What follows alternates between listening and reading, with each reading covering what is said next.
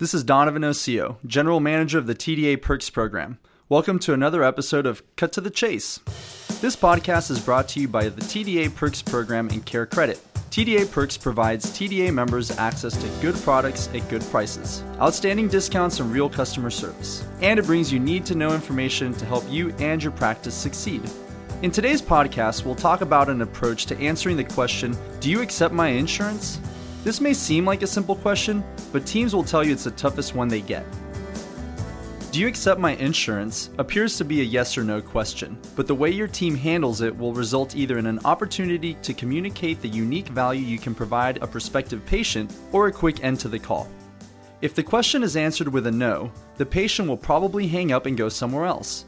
It doesn't give a prospective patient the opportunity to understand attributes he or she should consider when choosing a dentist. Most of you have patients whose insurance changed, but chose to stay at your practice because of its quality of care. So often, it's not insurance that drives a patient's decision when choosing a practice. With this kind of call, the goal should be to communicate as much value as possible in the shortest amount of time. We want to answer the question truthfully and transparently and open the door to a conversation that enables patients to understand how the practice can uniquely and exceptionally meet their needs.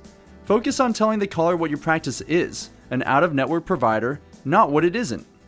Finally, we want to relay how the insurance can work, not how it can't. Always focus on the positive.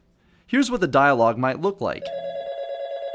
Good morning. Thank you for calling ABC Dental. My name is Sarah. How may I help you? Good morning. Do you accept XYZ dental insurance? First of all, welcome to our practice. We're considered an out-of-network provider, but we have lots of patients that use that insurance, and we're very experienced with it. Next, it's time to quickly take control of the conversation and uncover the reason the patient called. They're not just calling dentists to see who's on their plan. They have a reason. Once you have the reason the patient is looking for a dentist, when possible, let him know why your practice is the best solution for his dental needs. Let me tell you how it works at our practice, but first, may I ask what you're looking for in a dentist so I can provide the information you need to decide if we're the right practice for you?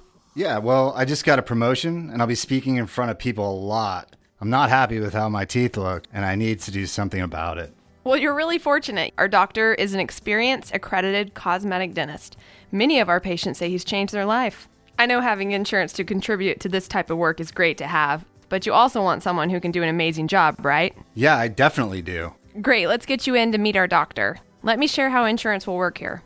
Of course, you may not be able to convert all calls about insurance into a scheduled appointment, but you may be able to capture patients who value quality over cost, and they're likely to turn into long-term loyal patients and advocates. The information this podcast is based on was provided by international keynote speaker, author, and coach Catherine Eitel Belt for Care Credit.